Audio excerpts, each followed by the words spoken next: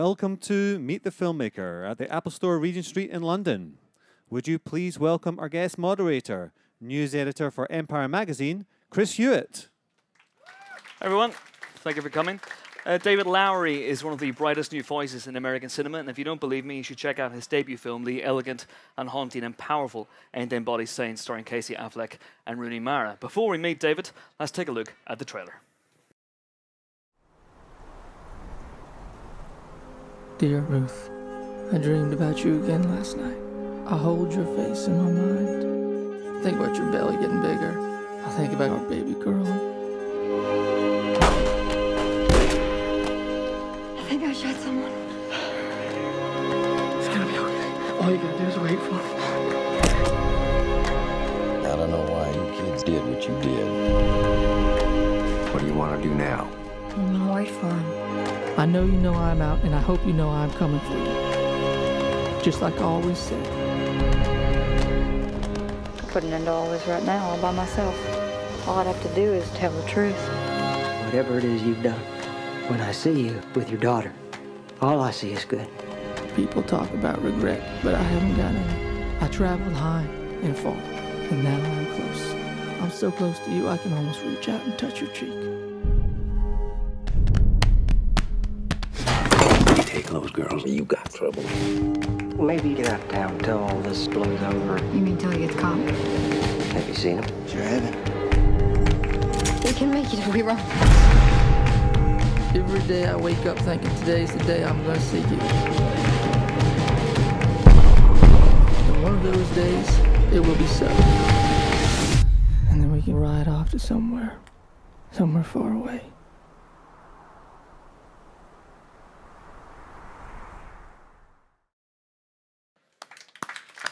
Please welcome the writer and director of Ain't Them Bodies Saints, David Lowery. Sprinting on stage. Hello, sir. Thank How's you. it going? Thank you. Pretty good. Good. Welcome to London. Thank you for having me here. This is just your latest pit stop with this movie. This has been quite a surreal year for you, hasn't it? You've been Sundance, Cannes. Where else have you been with it? Karlovy Vary, Munich, and then all over the U.S., which was nice as well. And so it's been, it's been a remarkably jet-lagged year. Is that the main thing you're going to take away from it? It's just No, I'll take away quite a bit more. But okay. So not just a fog of jet lag. Yeah, exactly. Okay. So in terms of, you're coming towards the end of it now, is it almost a case now, as the movie gets released, are you ready to let go of it? What's it like for a filmmaker?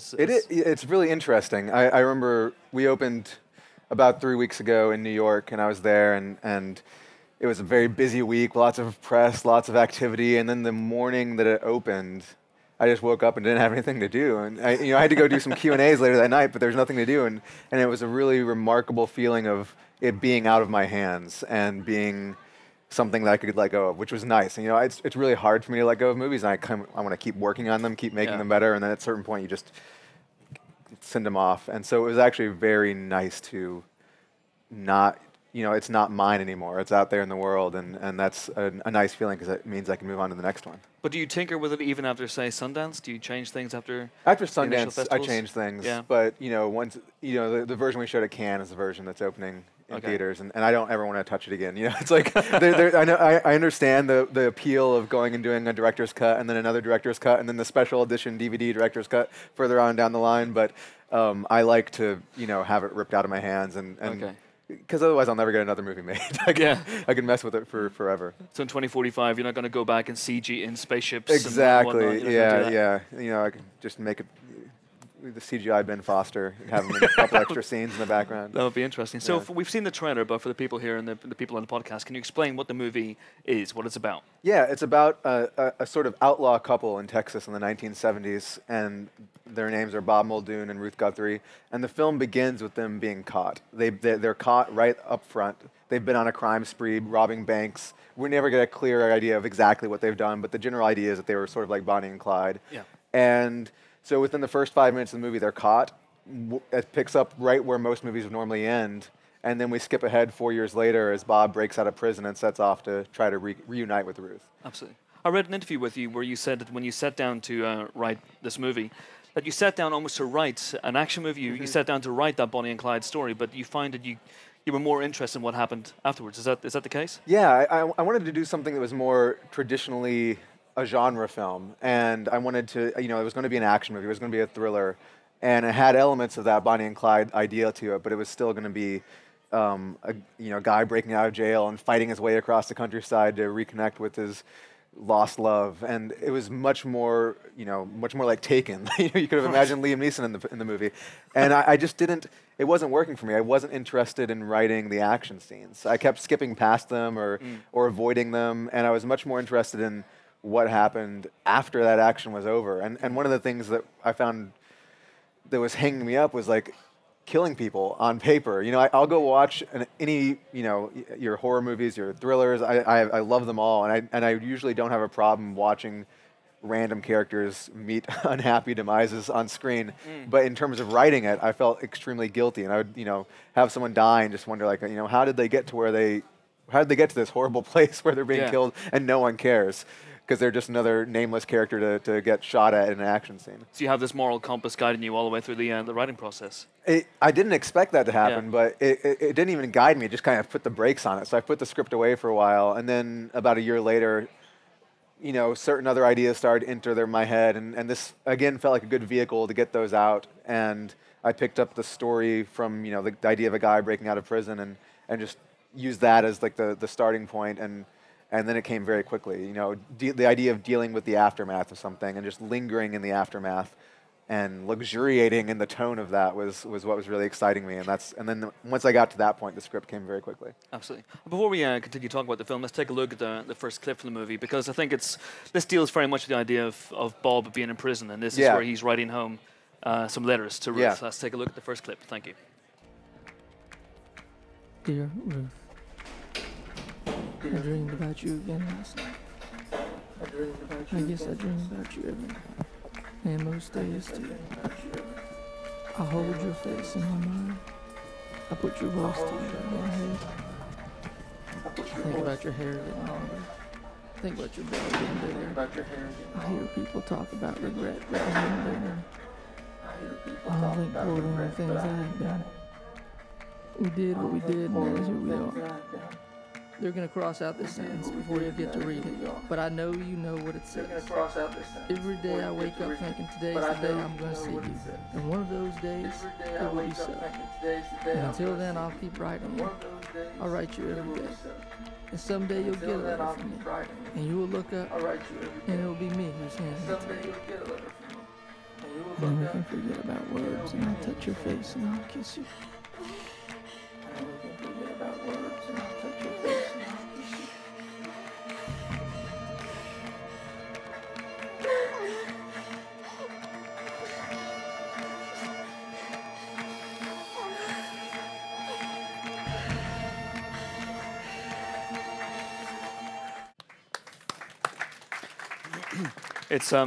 It's a beautifully shot movie, and you were telling me backstage there that you shot it in 28 days. Yeah, that's correct. Which is pretty amazing. There's a lot of magic hour photography. I don't know if you want to explain what that is as well for people here, but was it frustrating? Because I imagine there was a lot of time just waiting for the sun to come and we and then really, shoot. there's so many locations in the movie and there's like so much material in it that we really had to schedule everything very exactly to be able to shoot the exteriors at that time of day. And so the magic hour is, when the sun's getting down and it's closer to the horizon, and it makes everything just look prettier. And especially, when you're shooting in the middle of summer, the sun is so hot and so, so harsh all the time. You want to wait till that time of day when it's softer and it'll look better. And so our assistant director just did a knockout job of making sure that every day that we were shooting, we would be able to run outside and do something.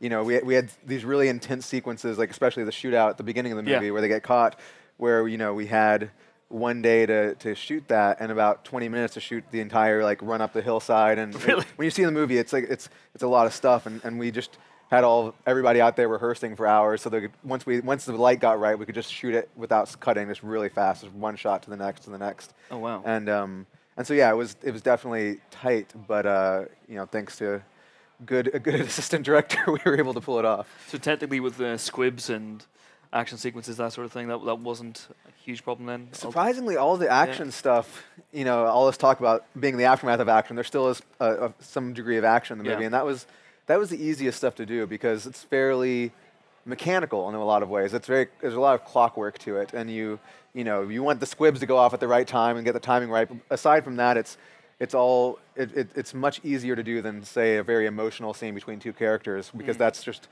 you're leaving yourself open for a lot more. There's so much more that can happen in that environment versus like an action scene where it's just like, okay, we need this shot where this happens, which will lead us to this shot where the gun will go off, to this shot where the squib hits, and that's very, just by the numbers versus the emotional stuff, which is so much more delicate. Absolutely. And obviously it stars Casey Affleck and Rooney Mara, as we saw there. And the shootout scene has a great moment where they're being led away by the police. And I think it's the poster of the film. Yeah, actually, it where such a great image. Was that something that you had in your head when you're writing something? Do you think this could be a poster image if I get this right? It wasn't. I wasn't thinking that would be the poster image, Yeah. but at the same time, I sort of was. I was like, this is the defining image of the movie because it's written in the script exactly as it is on screen. It describes it in the script as being a shot that lasts for about a minute long. It's like a long, long, long walk with no dialogue, and the idea was that this is a shot that has to convey the separation that's going to define the rest of the movie because that's the last time you see the characters together for most of the film, and we want to have that resound to a certain degree, to a great degree, and so I wanted an image that would just nail that home, and that was the one that was in the script. I believe you gave a very interesting piece of direction to Casey and Rooney as well. Yeah, I basically told them, without using any dialogue, just try to stay as close together as you possibly can. This is the last time as characters that you'll be seeing each other for a very long time, so just try to spend every second of it getting as close as possible to each other. And then I told the police officers to try to keep them as far away apart as possible, and then we just called action, and that was what happened. How many takes? I think we did 6 takes, and we used the 4th one. Okay.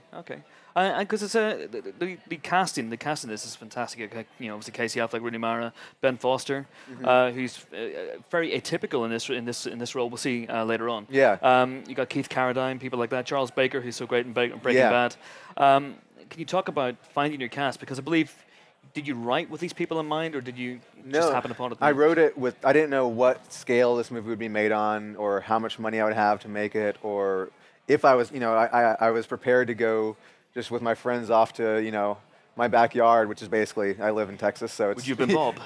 I wouldn't have played any part myself. I won't do that, but I would have shot it myself, and I made my first film for $12,000, and I was ready to do this one on the same scale, like very, very low key, and I knew all the locations I could use. I knew what I had at my disposal, and it wouldn't have been exactly the same movie, but would have been very similar.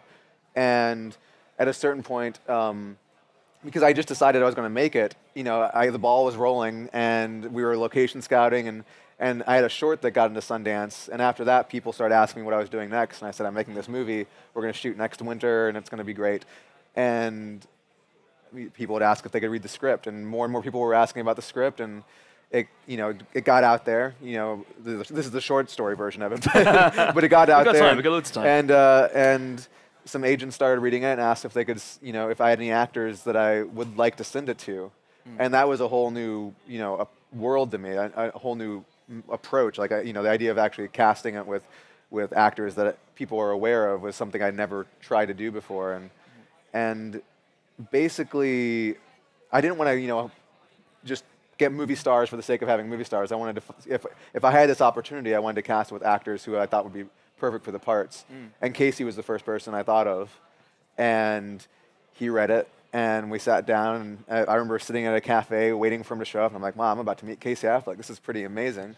I don't know what this is going to be like. And he sat down, and we spent about a minute just getting to know each other, and then it was very quickly clear that we were kindred spirits, and we just talked about all sorts of things, and the next day he wrote me and said he wanted to do it. Wow. And so it was remarkably easy, and Rooney was someone who, this was right before Girl with the Dragon Tattoo opened, so everybody knew who she was because of that movie, but at the same time, no one really knew who she was, because all they knew was this crazy goth character who was an international literary phenomenon, and she had somehow gotten that part, and I loved the idea of Ruth, the character she plays, being someone that you don't have any, who blends into that environment. I loved the idea of casting someone who doesn't feel like, again, like a movie star in a small town in Texas. And because no one has any idea, or at that point, no one had any idea what she actually looked like even, because between Social Network and Girl with the Dragon Tattoo, you have no idea who she is. I really felt confident that she would be just the chameleon I was looking for, someone who could blend in. And so we sent the script to her as well, and she, again, we sat down, had coffee, and she said yes. It was remarkably easy, and she was the only actress who read it. And then Ben Foster was someone who he read it, wanted to meet, and as soon as I met him, you mentioned that it's atypical, and he's someone who I've seen and admired in countless movies, but he's always playing this very intense character or a villain, like in 3:10 to Yuma, like just someone who has a great deal of intensity. But in person, he had a kindness to him and a very gentlemanly quality that I'd never seen on screen, almost a chivalrous quality. And that was the character that I had written for this sheriff that becomes entwined in the characters' lives. And I loved the idea of him not only doing something different than he'd done before on screen, but also bringing a touch of intensity to this character who on the page is just a very nice guy. Yeah. And once again, he just said yes. So it was incredibly lucky. I don't expect it to ever be that easy again, but they just all said yes. And so you also have a different layer as well with the relationship between Ruth and the sheriff because of what happens at the beginning. I don't think it's a spoiler to say it's not a spoiler at all. Yeah, she shoots him. Yeah. In the opening scene, or not quite the opening scene, in the first 5 minutes of the movie, there's a shootout. She shoots the sheriff, Patrick Wheeler. Bob takes the rap for it, goes to prison. She stays out and has a baby. Absolutely. And he. It's never clear, until towards the end whether or not he knows that she's the one that actually shot him, and yet he has a fascination with her that's bordering on like a crush. Like he just keeps showing up. I think you've set up the next clip nicely. Let's take a look at Ben and Rooney in action.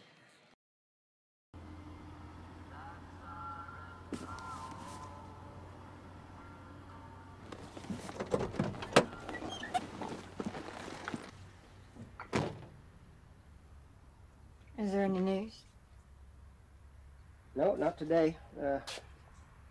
Figure you want these back. They're just gathering dust. You read them? No, ma'am. Why not? Everyone else has. I don't mind to read.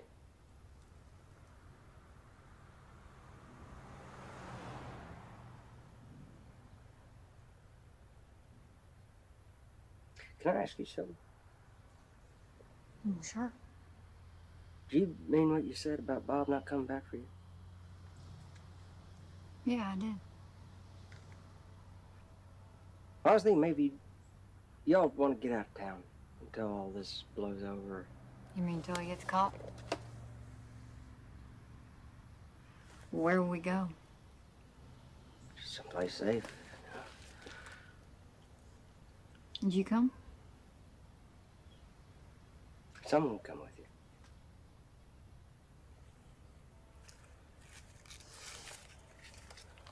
I think I'll just stay here. I gotta work and Sylvie's got her birthday.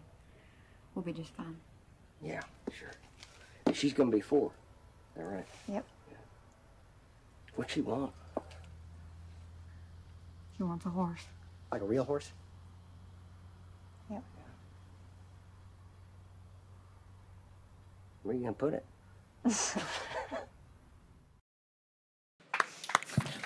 So yeah, normally I'd be expecting Ben Foster to buy the horse and cut its head off. Yeah, exactly. Or do something horrible. Leave it in our bed sheets to discover in the morning. Yeah. This feels to me like a movie that could have emerged from the 70s. Was that a big touchstone for you in terms of your influences? I think for someone of my generation, especially, like that's sort of regarded as a golden age of filmmaking, just because of the way the studio system was in that that state of disarray, and people were able to make very personal movies and have them put out in wide release. So I certainly love all the movies that Altman and Coppola and everyone was making at that period. And one of the reasons I set the movie in the 70s was partially because of that. Yeah. But I also there's a messiness to that era of filmmaking that I just love, especially with Altman's films, who, he's one of my very favorite American filmmakers, and just this sort of willingness to kind of throw the story away and to focus on the filmmaking and let the filmmaking be a bigger part of the storytelling than what is on the page.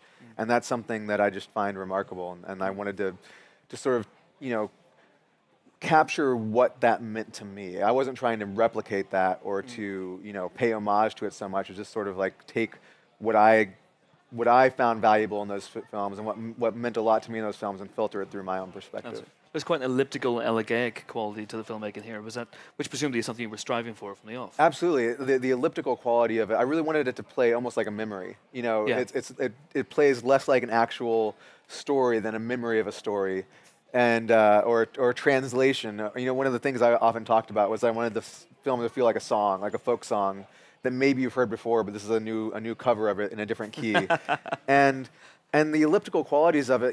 I come from an editing background, and that's just a method of storytelling that appeals to me, to jump in and out of moments and focus on the moments you might not expect to get the attention that I choose to give them, and to just sort of slip in and out of the story in a very fluid way. Like every now and then there'll be a hard edit that juts up against something else, but more often than not you're just slipping. It's like a slipstream approach.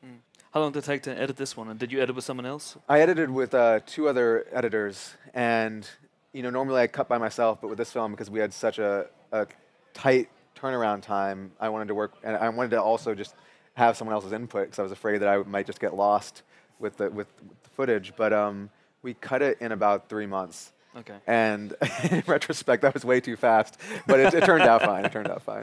This is interesting because Shane Carruth's film Upstream Color opens this week in the UK, and you edited that. Yeah. So you're still working as an editor? Is that something, or are you doing favors for friends? How does that work? I started off editing because I needed, to edit. As a director, I didn't know any editors, so I learned how to edit as a means to an end, so I could edit my films, and it gradually turned into a career. And I did a lot of commercials and music videos, but also I would try to focus especially on independent films because that's what I loved, and it taught me a great deal about filmmaking. And Upstream Color was the last film that I cut, and I was editing that right up until the day before I left to go start shooting this movie. Right. And that was a remarkable experience, and I hope to keep editing, but the goal was always to make a career out of writing and directing, and so I hope to stick to that. But at the same time, I love editing. I'm cutting a friend's short film in my hotel right now, so it's something I'll still want to do because it really is a phenomenal, way to get better at telling stories through cinema, and you learn a lot working with other directors. So I don't want to stop doing it, even though I hope that I can keep directing at a more regular rate at this point. To what extent? Because I think there's almost a pool of directors at the moment. There's a great influx of talent at the moment in the American indie scene, and you guys all seem to work together and seem to be attracted to each other in some sort of way. Is there like some sort of Craigslist that you go on and find each other? It's just called film festivals. Yeah, that's it. Especially starting in like 2005 when my short film started playing at film festivals, I would travel to. It started at South by Southwest in Austin, and I'd go there and I met all these other directors who were there with their first films, and we all just became friends, and the circle would get bigger and bigger, and we'd travel around the country every year or every other year with new films that we'd made, and always see each other and run into each other, and it gradually turned into a situation where we were helping each other out on each other's films, and so it's a really wonderful, support group, and it's great because it doesn't have any geographical boundaries. We're all just like happy to hop on a flight and go help, hold a boom pole if we need to. Oh, fantastic. So what made you want to become a filmmaker in the first place? I mean, the usual, Star Wars. I don't think I'm too unique in that regard, but yeah, when I was too young to see any of them in the theaters, but I had all the toys and the books, and then when they came out on video, I grew up without a television, but I'd go to my grandparents' house and they'd show them to me, and that quickly became all I ever wanted to do. So. Did you grab a camera at a young age? Were you? I had to, I had friends in my family would have, some of my relatives had camcorders, so whenever we'd take trips to visit them, I'd plan, all these movies to shoot while we were on those vacations. And then when I was in high school with my first summer job, I saved up enough to buy a camera, and that was the first one I owned. So how many short films do you think you've made? Because I read some of I mean, there's the ones that count, Yeah. the ones they'll talk about or show you, and then the ones that no one will ever see. And of the ones that I would show you, it's like 6 or 7, but Okay. there's a lot more that hopefully will stay. We're talking 30, 40, 50, more than that, maybe? You know, like, yeah, 30 seems like a reasonable number. That's a good I've number. actually never counted, you know. And so there's a box out just waiting to happen. You realize It's a box of VHS tapes in my closet that are securely taped shut. One of the questions we get an awful lot is how do you break into the film industry? You've talked about it a little bit. You started off wanting to be a director and you went into editing. Is that something you would recommend for everybody, or there's no cast iron way to get in? No, obviously? there's not. I think the only thing you can do. There's a quote from Steven Soderbergh that I have always held true, which is talent plus perseverance equals luck, and I think that is true because the talent part you can gain. You know, some people are probably born filmmakers. I don't think I was. 'Cause that's why I have a box of VHS tapes that I'll never show anybody, and so you persevere and you get better and you don't quit. I think not quitting is a huge part of it, and you just continually try to grow. Like I never decided I wanted to make I never was like I'm gonna just strive to make Star Wars because that's what I like when I'm 7 years old. I was always looking for new types of cinematic experiences, seeing what other people were doing, and trying to push myself as well. And that I think is something that, regardless of whether you go to film school or just, go to work as a PA on a set or however you go about getting into making films, like persevering and trying to get better and trying to continue to grow and never resting, never reaching any plateau is really important because that's how your films just get better. Yeah. And the better they get, the more of a chance you have of getting them seen. And, there was a point that was very clear, like where I was making movies that were just rip-offs of other movies. And that's when, I was just like saying, oh, I like this thing and I saw in a movie, I'm going to imitate that in a short film. And those are the films that no one ever saw because it was very clear that I was just, I was learning on them, but I was also just, imitating. And at a certain point, I decided I wanted to figure out how to tell a story that was like mine and uniquely mine. And once I started doing that, all of a sudden I got acceptance letters from film festivals and they started to be shown. And it was a very clear demarcation of like, once I really decided to be true to myself and what mattered to me, people started to pay attention to it. Wow. And then, the other key to it is being, okay with being really poor for a long time. because that's the other part. You just really have to, get used to making movies for no money and not getting paid to do it and putting everything you possibly earn into it so that you can make a film that can make a mark and hopefully help you get a little bit more of a budget the next time and on and on. So what's your take on something like Kickstarter? Is that something that you would use or? I would have used it if it had came, like when I made my first feature in 2009 or 2008 rather, I would certainly have used it if it existed back then. At this point, I think it's a wonderful tool. I donate so much money to Kickstarter. I was looking at my history. I was like, wow, I hope that this karmically pays back somewhere in the future, or at least a lot of good movies get made. I love it. I don't know if I'd have the perseverance to do it or not, but if the project was right and the need arose, I certainly would be completely open to it. Absolutely. We've one more clip from the film, and then you guys can ask David anything that's on your minds. So this is a clip featuring Keith Carradine. Yeah. I don't know if you want to set up his character. And Keith Carradine is playing he used to be sort of like a criminal figurehead in this small Texas town, like the kind of guy that, as they say, ran the town. And his son died early in the movie, and since then he quit being.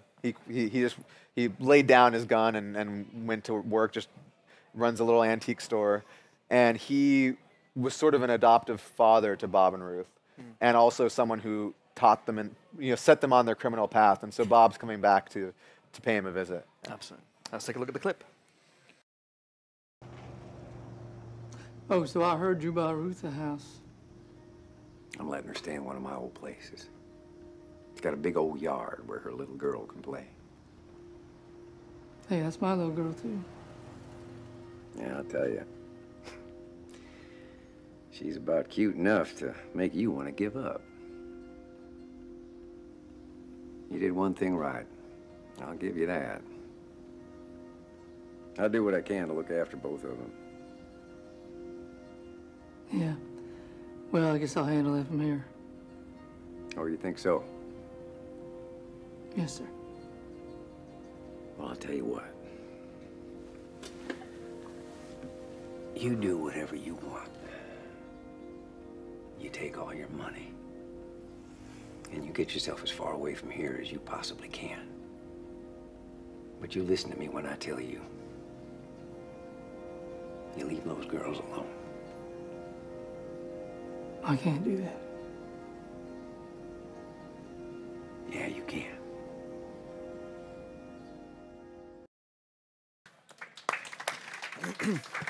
Fantastic stuff. So if you've any questions you want to ask David, now put your hands up. We've got roving microphones going around the room. And don't be shy. Yes, please. We'll just wait for the microphone to get around to you, sir. You said you shot it in 28 days. Was there much rehearsal time? Because it seems like quite an emotive movie. I can, if you're sort of rushing around trying to shoot things so quickly, it must be hard for them to, what was the process for that? It was hard, and we unfortunately had no rehearsal time at all.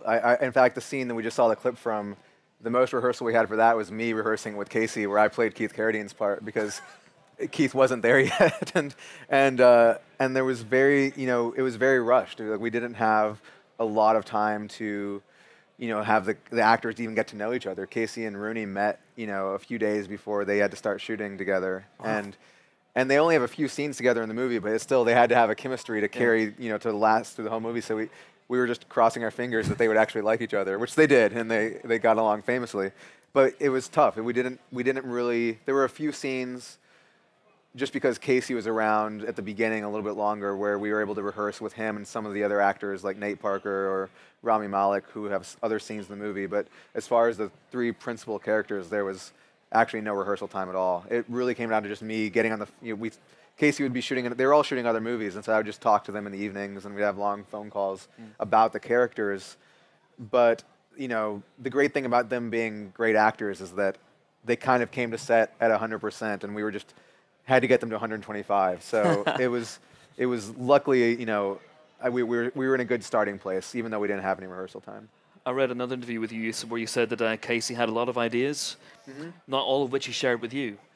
So did he spring things on you as the cameras rolled? Or? Yeah, absolutely. He, as he likes to call it, he always wants to do a take where he destroys things. That's how he puts it. and sometimes he'll ask for that take. Other times he'll just do it. And he's a master at knowing what the parameters are. Like, he won't do something so out of left field that it would ruin the take or take the other actor out of the moment. It's perfectly within character and within his character, like everything he'll do. And so a lot of those things that he would do are in the movie because they're moments of life that, I would never have imagined writing, that they're completely spontaneous, but that he has come up with through his own, ingestion of the character. And they're wonderful little moments. And there's a lot of them that didn't make the movie, but the ones that did, I really love. Okay, fantastic. I think you had a question here, the gentleman in the T-shirt, and then the lady in front, yeah. Or we can go to the lady in front, then the gentleman in the T-shirt. I don't really mind. Thank you. Okay, I was just wondering, have you ever started a project and then lost inspiration on completing the project and stopped working on it? And if you have, how did you find inspiration to go back to it? I never have. I've never shot something. Actually, I have. I usually, it happens with scripts all the time. Like, constantly I'll start scripts and they'll get to a sticky point, or I'll just lose interest and I'll set them aside. And more often than not, I never go back to them. But this is one of the rare cases where I went back to it. And it's not so much a matter of finding inspiration as it is like the inspiration will just like all of a sudden spring out of nowhere, and the idea will come to my head and it'll compel me to go back to something. But usually it doesn't. Usually, I'll have an idea, and if the idea doesn't keep me going, doesn't keep me excited, doesn't keep me awake at night, it'll just sort of fade away, and I'll write 20 pages or 80 pages or however many pages I write, and then I kind of lose interest, and it's never that big of a deal. Like, it's not like I feel like, oh, I've wasted all this time. It was just, that's the nature of it. There's one film that I made that remains unedited. It was a documentary, and that's one that I hope inspiration returns someday, because all that footage is sitting on a hard drive, and I've never cut it. What's it about? Can you say? It's a long story again, but I shot. It's a documentary about an independent movie theater in Springfield, Missouri. Okay. That was a wonderful movie theater, and I shot the entire film, and then all of the footage was stolen, and I hadn't backed it up. This is my big learning of like backing No. everything up. So I went back and shot the whole thing again. But by that point, it was such a blow losing the whole thing that I shot it all again, but just never cut it together. Oh my god!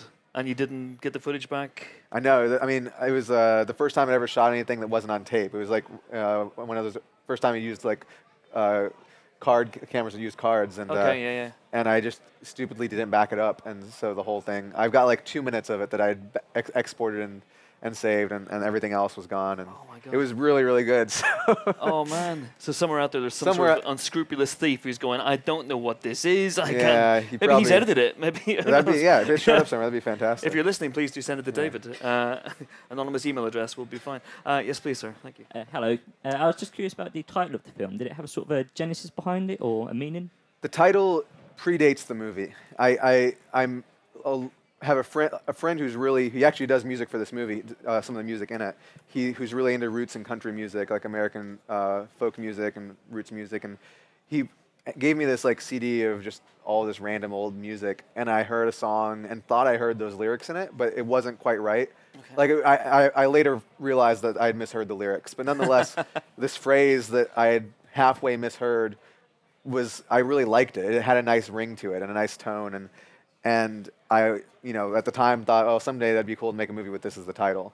Okay. And then when I was writing this film, once I started writing the actual movie, the movie that it became, and not the action movie version, one of the things that I really wanted to do going into it was, like I said, make a film that felt like a folk song. I really that was, more than a movie. I wanted this to feel like a song, and so I thought it would be appropriate to have a title that evoked that and suggested that, and that felt like song lyrics. And so I went back to these misheard lyrics from years before, and they fit right in. It just felt really appropriate for the texture and the tone of the movie. And there's a thematic relevance to it too, because the title suggests, that question suggests that, there's the potential for goodness in everybody. Everyone has an innate goodness to them, and that's something that's very resonant in the film itself. But more important than that to me was just the idea that you would go see a movie with this as the title, and the title sort of predisposes you to what you're about to see. Yeah. And it's never mentioned in the movie. No one ever says that phrase, but it, both in terms of the rhythm of it, the cadence of it, and the idiomatic quality of it. The word ain't is very specific, like all of those things just sort of put you in the right mindset on a subconscious level to enjoy the movie. So the original lyrics, can you remember them? Oh, the only I need to go to my friend and ask him if he has that CD still. Okay. Because I don't know. But Them Bodies was right. Okay. And it might have been Ain't Them Bodies, and I added the Saints. Okay. Because it rhymes, but I don't know. Like One day all we'll I know, find out. Yeah, I've tried Googling it and I can't find it. So Okay. Yes, please. Hi. Hi. What advice would you give to a young actor / filmmaker who wants to sort of get ahead in making films, particularly in American and English industry? That's a good question. I think that if you're an actor and a filmmaker, one of the best things to do is to just make films and act in them. My wife is an actress and a filmmaker also, and that's what she's doing. She's like, rather than wait around for someone to cast her, she's writing parts for herself and then directing these short films, and that's working out quite well. And I think that also just, based on my own experience and seeing how people meet each other and how collaborations are born, that going to film festivals and watching lots of films and then meeting the filmmakers that have made them and trying to just talk to them about it and becoming, whether a friendship is born or not, just having that connection helps a lot. And I really think that, especially in this day and age when making films on a technological level is so much easier, that you can just send somebody a link and say, hey, check out my movie. I really enjoyed your movie. Check this one out. And that, whether or not the person actually watches it or not is another question. But just like getting out that way, I think is valuable. I mean, I've seen there's people in my movie that are actors who I met at film festivals, and we just hit it off. And I've worked with them in other movies, and then when this one came around, I was like, hey, I need you to come be in this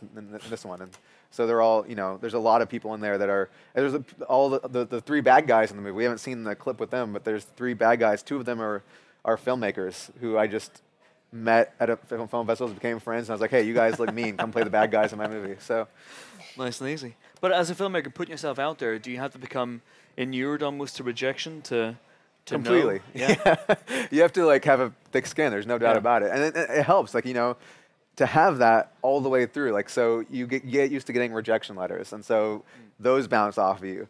Then you start getting acceptance letters, but people don't like the movies. So then you have to get used to them like bad reviews and all that. So you have to have thick skin all the way through. Okay, interesting. We've got time for a couple of last questions with David. Yes, please, the gentleman right at the back here.